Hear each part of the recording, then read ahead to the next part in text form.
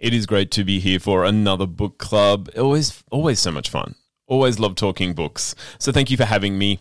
Today I have got a new novel from award-winning Australian novelist Claire Thomas.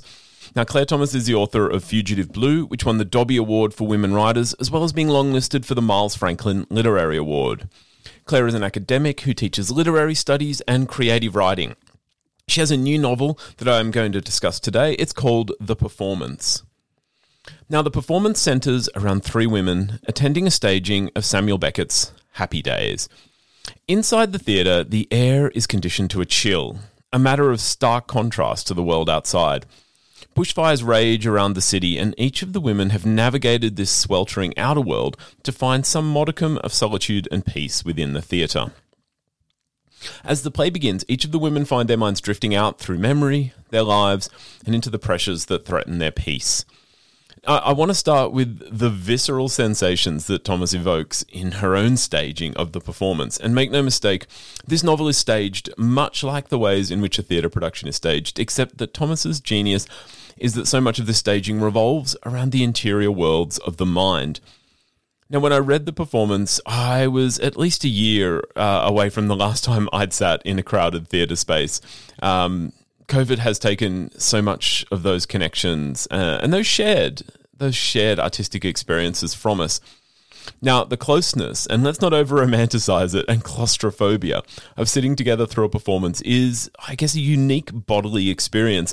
In so many ways, the close physicality invites the audience to dissociate a little bit and enter the world of the play in front of them.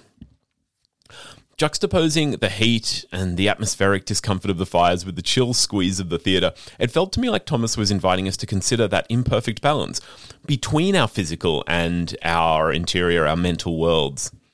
Now, Margot, Summer, and Ivy occupy their own distinct worlds. Margot is a successful academic and a new grandmother. Ivy, a philanthropist and a new mother. And Summer is a student and in equal parts overwhelmed by the possibilities of her future and her fear and her love for her girlfriend who is so close to the firefront. As they look out onto the stage, they're invited to consider life through the central figure of Winnie.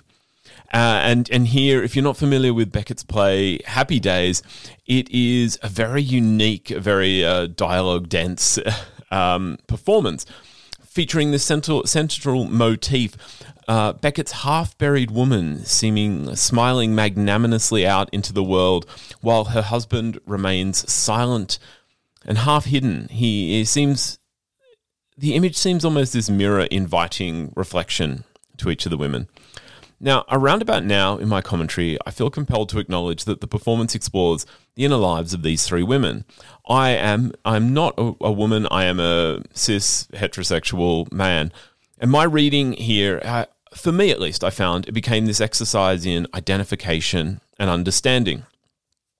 As each of the women considered motherhood, say, their relationships with their mothers, their feelings of being mothers and grandmothers, I had to consider, well, in part, my own relationship with my mother, whilst acknowledging that parallel is incomplete. So my starting point, I guess, was an invitation to explore these women's perspectives and how they might relate, and relate back to me with the women in my life. I took this as an opportunity, like a way to work a little in my own interior world. Within the framework of the novel, I was an audience to each woman's experience and her performance of life. In an extraordinary turn, the narrative flips around about the halfway point. The narrative flips into a kind of play script as the show breaks for intermission. Here, we're shown the women in the flesh, and we can see how the rich and varied interior world might become muted, even silenced, in the face of many and competing voices.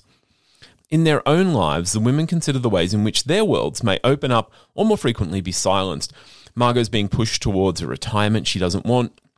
Ivy's unsure whether she's seen for more than her money, while Summer feels inauthentic in her struggle to carve out some sort of space.